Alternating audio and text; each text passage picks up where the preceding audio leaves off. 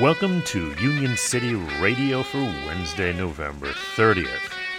Tambra Jackson says the best part of her job at the National Gallery of Art is seeing children come to the gallery for visits.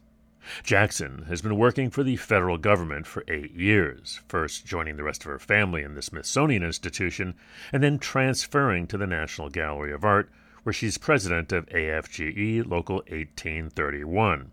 I wish that people knew how hard the employees work to maintain the gallery and to make sure they have a safe and clean place for them when they visit, says Jackson, in the latest of AFGE's series of profiles of the people who keep our federal and D.C. governments running. You'll find that series on our website, dclabor.org.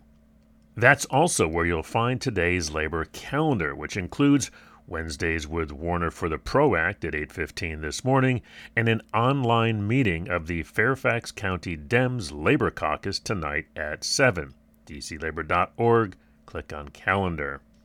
Today's labor quote is by Mother Jones, who died at the Burgess Farm in Adelphi, Maryland on this date in 1930. Mother Jones, who said, "I'm not a lady, I'm a hellraiser."